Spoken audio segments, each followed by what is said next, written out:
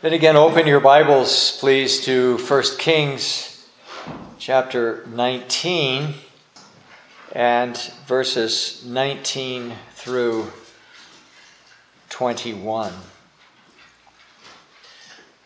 There's a sense in which this could have, I suppose, be the beginning of a new chapter. More on that next time as we come to see how the life of and the ministry of Elisha now begins to take form. But for the moment, notice that there is that change, and that is that Elisha now is Elijah's protege, and from this moment on begins to minister or to serve the prophet. Dale Ralph Davis writes, Israel's fate hangs behind Elisha's call. And Kyle and Dalich in their Old Testament series on, the whole of the Old Testament, they write, as he has plowed his earthly field with 12 pair of oxen, he was now to plow the spiritual field of the 12 tribes of Israel. Now, one of the things that we saw, and in my judgment, probably the most important thing last time, was the sovereignty of God. We focus, of course, on the narrative, and the narrative has so much to do with Elijah, his fleeing from Jezebel, his traveling several hundred miles all the way to Mount Horeb or to Mount Sinai, and along the way receives the ministry of the Lord himself or his servants, his angels. And then just before this section is introduced, there is the Lord speaking a second time, prophesying about certain kings and about the coming of Elisha and also the 7,000 that have not bowed the knee to Baal. So the Lord speaks again. And as I said last time, and we sort of closed, I think, the sermon more or less on this note, that in a very real sense, this whole passage has more to do with God than it does really with Elijah. Now, it has to do with Elijah, and Elijah is called to be a prophet and all of the rest. But so much of the focus is upon the Lord doing this and doing this and doing this and doing this and speaking and speaking and speaking. And it's the Lord who speaks, and it's the Lord who restores Elijah from his melancholy. And it is that which puts Elijah back on his 2 feet and goes on to receive the word of God and then ultimately to act upon it as well. Now Elijah travels once again, and he's a man on a mission. And he's a man looking for Elisha, and he finds him, verse 19. And again, he travels some distance, probably 156 miles. We ought not to think that these events took place on Monday, and then on Tuesday, and then on Wednesday, and so forth. There's too much distance and travel time. And so what the Bible gives to us are the bullet points, the important things that are being done. And there are a couple of things that we need to notice in this speech of God. The first we would have seen last week, and that is the judgment of God. And the judgment of God, the equity, I guess, or the judgment of God against Israel. Another thing that we ought to notice at the outset is the strategy of God. God is always planning, or perhaps it's better to say, always at work. And he's doing so once again, as he often does, with preparing or sending and then preparing men for the work of the proclamation. He does his greatest work by proxy, by calling someone else. He calls Elijah, and Elijah passes the mantle on to Elisha. But we find the same thing in the New Testament. There are those who are called and selected to carry on this work of proclamation, both of judgment and of salvation. Think of Timothy, for example, that was tutored by the Apostle Paul and trained and prepared and had a ministry.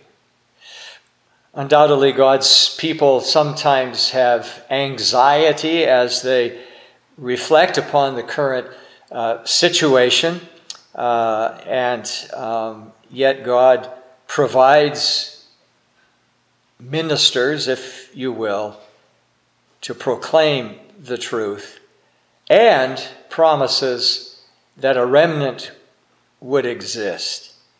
That is, that 7,000 did exist. And so the work continues. Elijah eventually will retire off the scene and will be carried into heaven in an unusual way. And Elisha will take up the cause. And it's interesting that Elisha, and we'll see more of this later, is not a self-called man. Arthur W. Pink writes, "Hitherto there had been none to help him," that is, Elijah. And he cries out as if he's the only one. There are 100 prophets hiding in a cave, but he's the only vocal prophet at the time. Pink says, "Hitherto there had been none to help him.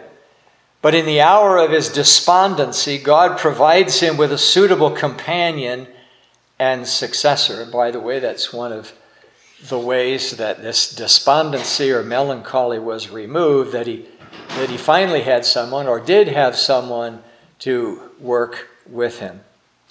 Pink goes on to say, "It has ever been a great consolation to godly ministers and their flocks to think that God will never lack instruments to conduct his work, that when they are removed, others will be brought forward to carry on." And again, more on that in just a few moments.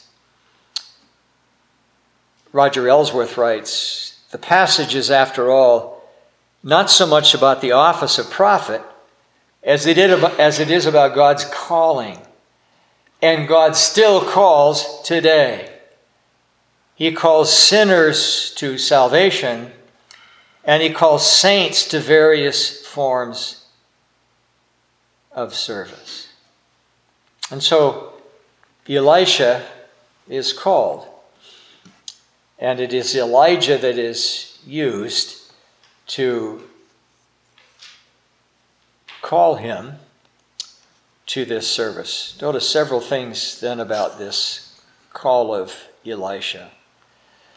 First of all, the call of God was suitable. It was appropriate. It was fitting. It's divine,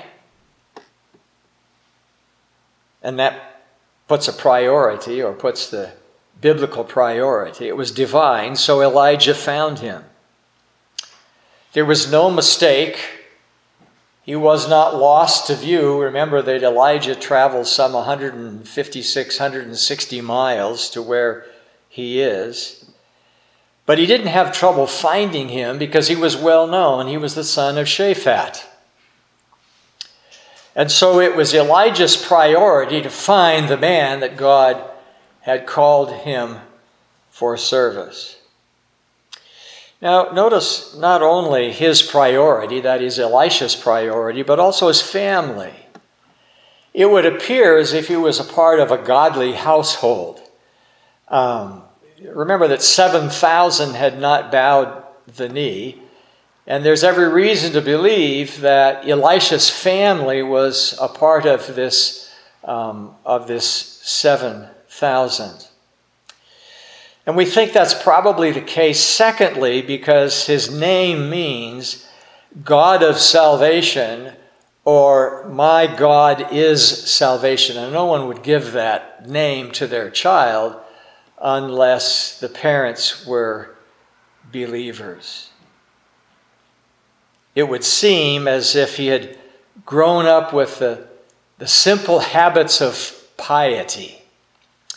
Again, if he actually comes from one of those families, part of the 7,000, and we notice something of his piety and his integrity in the sense here that he knows what to do by making a sacrifice. Where did that come from?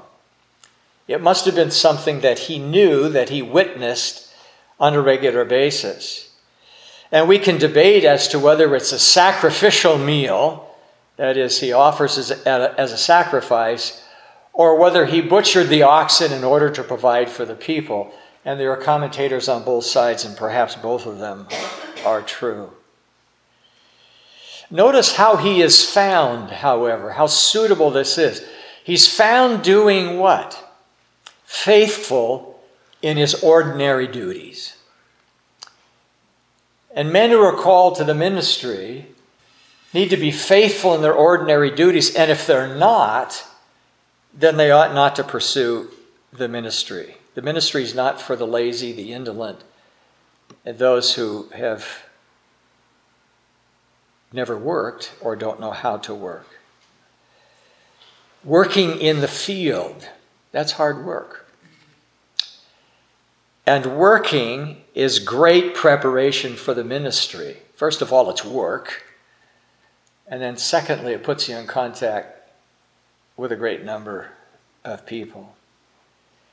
John Gill believes, and I don't know why he believes this, but this particular area, the soil was particularly rocky. Hence the 12 yoke of oxen. This was hard work. It wasn't soft work. Here was a man who had proven himself faithful in the ordinary duties and responsibilities of life, and probably enjoyed a significant amount of prosperity. If he had 12 yoke of oxen, and there may have been each man, there were 12 men, each had 2. We're not sure exactly what all of this, how this worked itself out. But the fact that there were 12 yoke of oxen would suggest that he was probably rather wealthy or came from a wealthy family. Alfred Edersheim says, men's estimate of themselves is generally in the inverse ratio of their qualifications. How few possessed of gifts are willing to wait the call of God. How few, even without gifts, or else who imagine they have gifts, are willing to wait. It seems to be forgotten that incapacity to serve God in a few things is evidence of inability to serve Him in many. And that he who cannot make it possible to be faithful in little may never be entrusted with that which is great. And I've observed over all of these years of ministry, and it's actually been true in our own church as well, that there are those who've walked through our doors, found this to be the most inviting place of all, and they come with a professed sense or professed belief in what we do, and they immediately say that they're ready to become an elder or pastor in the church. We've had it happen. And when asked to wait, the door almost hits them on the way out the door. They don't have the patience. They don't have the patience. They're not willing to wait. They're what we call self-called men, and you can't convince them otherwise. Elisha was not a self-called man. Here was a man who was identified by an existing prophet. And here was a man, how suitable is this calling, because he left his worldly employment, his worldly entitlement, and as we'll see in a few moments, his worldly enjoyment. He gave up all of that. First of all, then, the call of God was suitable. Secondly, the call of God was surprising. It was unusual. It was unexpected, peculiar, special, and individual. Much like Moses was called at the burning bush, just surprising. Matthew was called, sitting at his tax collector desk, and Jesus says to him, "Get up, follow me." And he gets up and he follows him. It was surprising. He didn't expect when he got up that morning, any more than Moses when he got up that morning, expected to be called by God. The call of God was surprising. It was unusual. It was also official. Elijah cast his mantle upon him. And it's interesting, isn't it, that language has come into the vernacular, or at least it used to be. I don't know if it still is now, but we speak of someone having the mantle cast on them, or the mantle was cast over them. They were chosen to be next in line for whatever it was. Here was a symbolic act of investiture as a prophet. Thirdly, it was ministerial. It wasn't for his self-advancement or his self-aggrandizement. It was not for those reasons, but it was for service, and we'll see that, in fact, in the very last part of verse 21. And it was intentional. It was intended to continue the prophetic office. And the prophetic office, we don't have prophets today, but the equivalent of that needs to continue. No man ever enters the ministry planning to retire, at least I hope they don't. Nor do they anticipate retiring. It's barely on their radar. And yet 10 years go by, and 20 years, and 30 years, and on it goes. Ministers don't live forever. And so they must be replaced. Another must take their place. One of the encouraging things, blessed things, and there were many of them, but about Ron's prayers. When he would pray, almost every time, first of all, he prayed for his pastors. But secondly, he prayed for IRBS. Remember that? He prayed because he believed in another generation coming along to preach that wonderful faith that he and Dana had come to discover. First of all, Christ, but then Christ embedded in Reformed Christianity. And someone needs to carry that on. And Don's getting old, so we need to find another generation. Now, he never said that, of course, but you get my point. That we need to provide for the next generation. And that's exactly what Paul tells Timothy in 2 Timothy chapter 2 and verse 2, to train others, that they might go on and train others as well. Elisha did not seek Elijah. Again, he was not a self-called man, but Elijah sought him out and cast his mantle. Divine investiture. So here was a supernatural act. It dramatically showed God's prerogative and ultimately Elisha's obedience and readiness. And the call of God was surprising in that it was total. He left entirely his former life. There was a complete break with the past. He followed the call. Dale Ralph Davis said, suddenness is the wrapping paper in which sovereignty sometimes arrives. He has just such a unique way of saying things. Think about that. Suddenness. Just even on a larger scale, we pray and we pray and we pray, and we almost give up hope that the Lord is going to answer a prayer. And then suddenly, there's the Lord. Suddenness is the wrapping paper in which sovereignty sometimes arrives. And so Elisha, like the apostles of old, in their case, taken from fishing to become fishers of men. A suitable calling, a surprising calling, and a substantial calling, thirdly.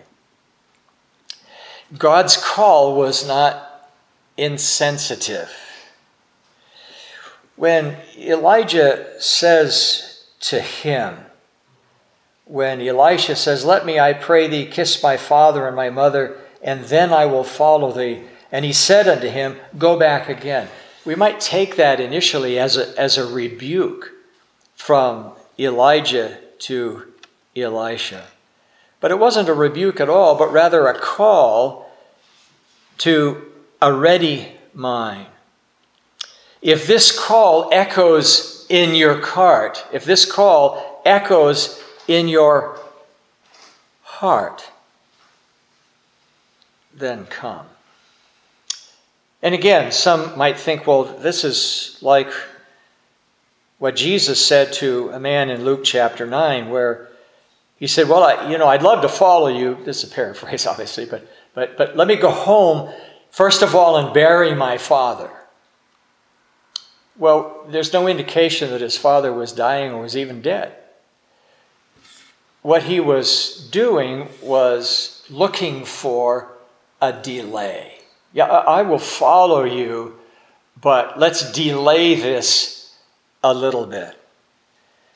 But this is not the response of duty or of delay, but rather it was charity, a matter of charity.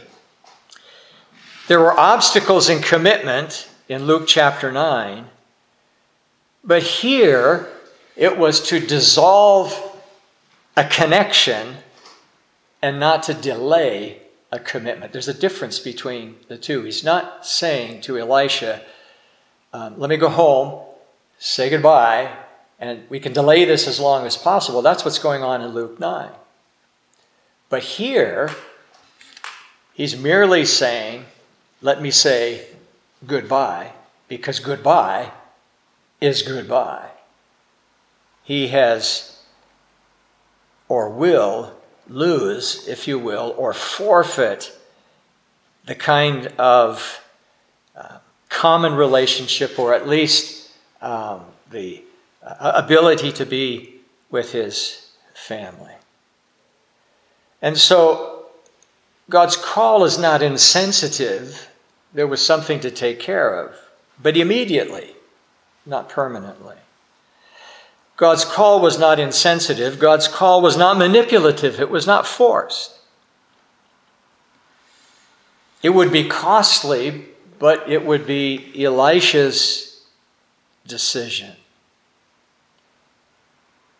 And God's call was not inattentive, narcissistic, egotistical, selfish about himself. What does he do?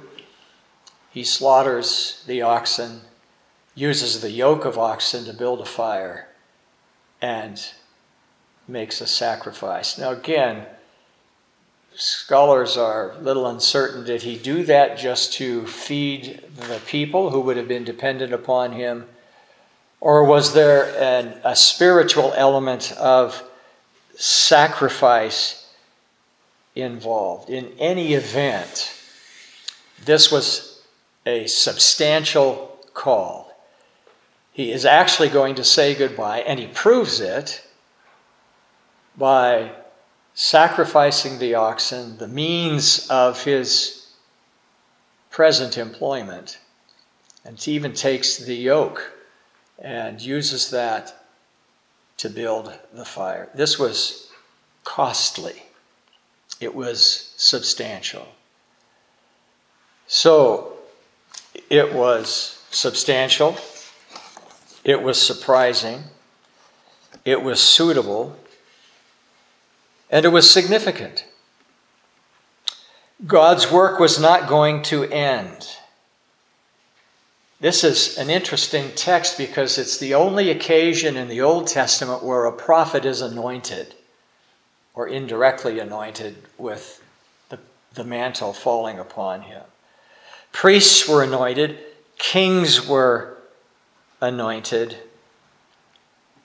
But here Elisha is being told in a very direct, illustrative way of what his purpose was, what his pursuit would be, and what his occupation would be as well. Roger Ellsworth says, God changes workers, but the work goes on. And that's what is taking place here. Elijah must pass off the scene, but must be replaced because the work goes on. And it's not that the worker has first place or is most significant. It's the work that is. And so the cost of God's call was high for Elijah, but also for Elisha. Now, fifthly, and I've already hinted at this, the call of God was stirring. By that I mean it stirred up a response in Elisha. And of course, that's the point of God's calling, isn't it?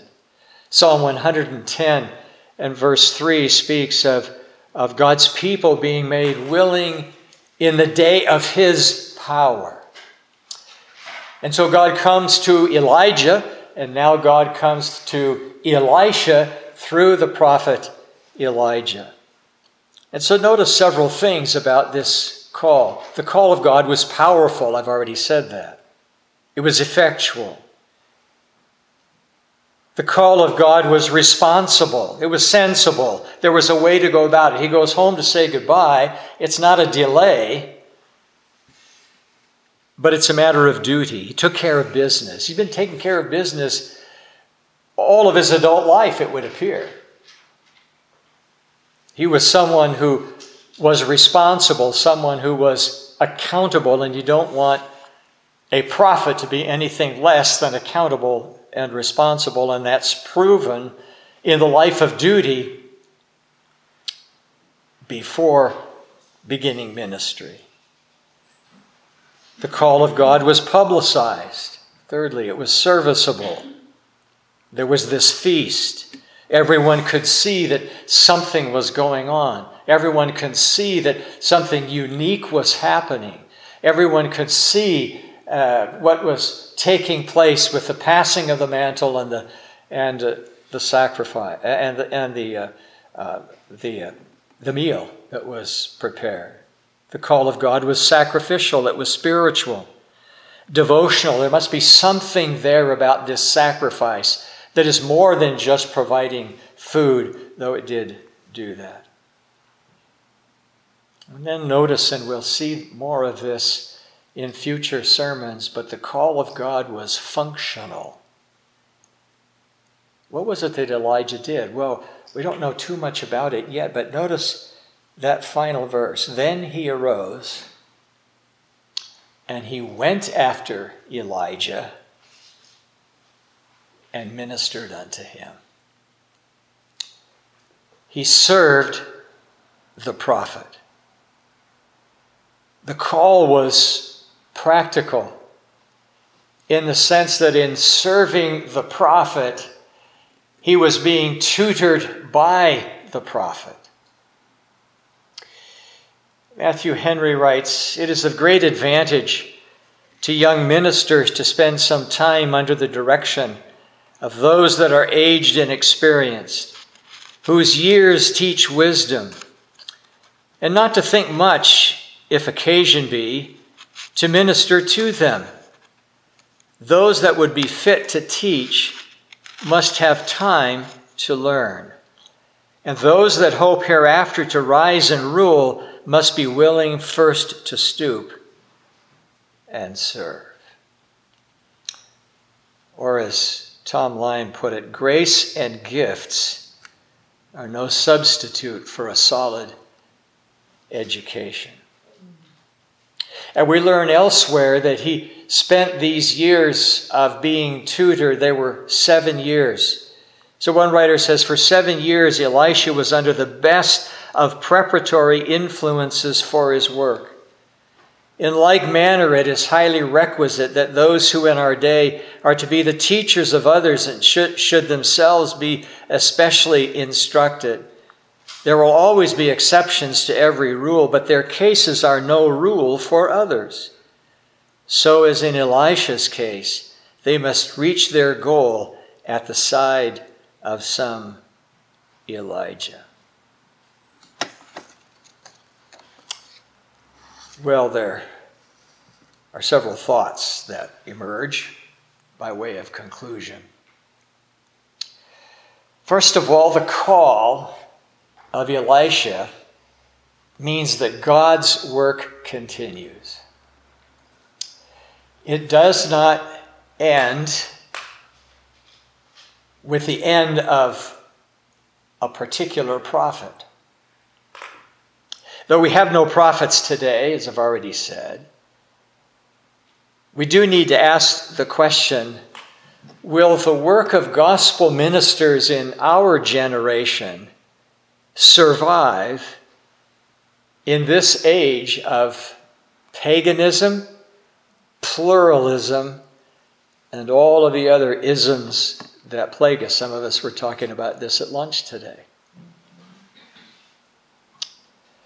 The work under Elijah, not his work, but the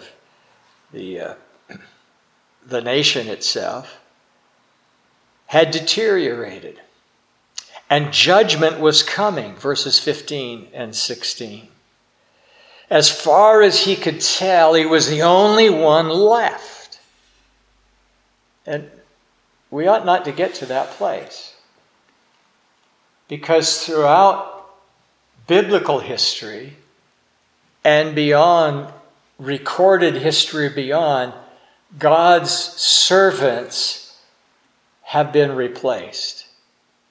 One falls through death, another one takes his place, and the church goes on.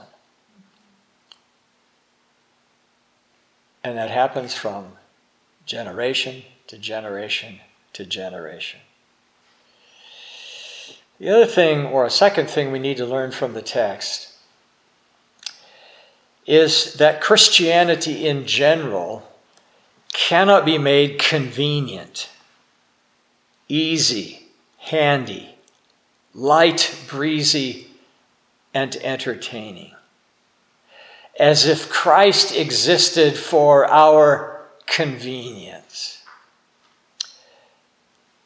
Elijah and Elisha are prophets, and so they're called upon to serve in a unique capacity. But they're believers first and prophets second.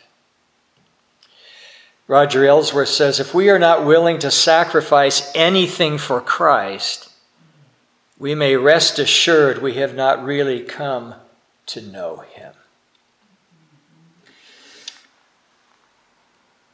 Spirituality, biblical spirituality, requires sacrifice.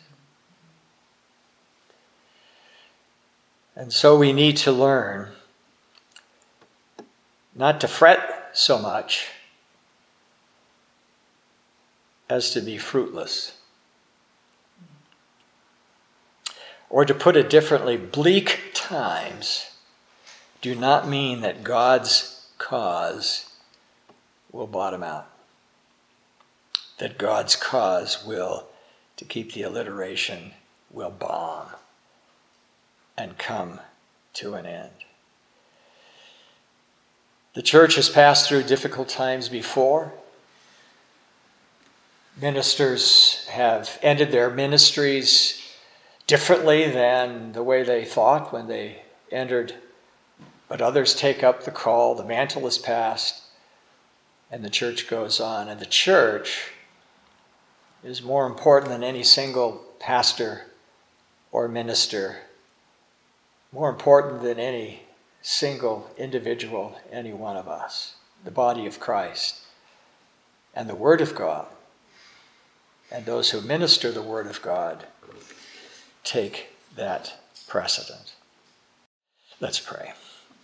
Our Father, we thank you for your calling of men into ministry, for prophets in the Old Testament, apostles in the New Testament, elders, pastors, teachers in the subsequent generations. We thank you for this text, and it's really an encouraging text, as much as it required of Elisha to sacrifice so much of his life. It does remind us of the importance of ministry, of the people of God, and the purpose and the plan of God. Help us, O God, to take great hope from this text and others like it. For we pray in Jesus' name, amen.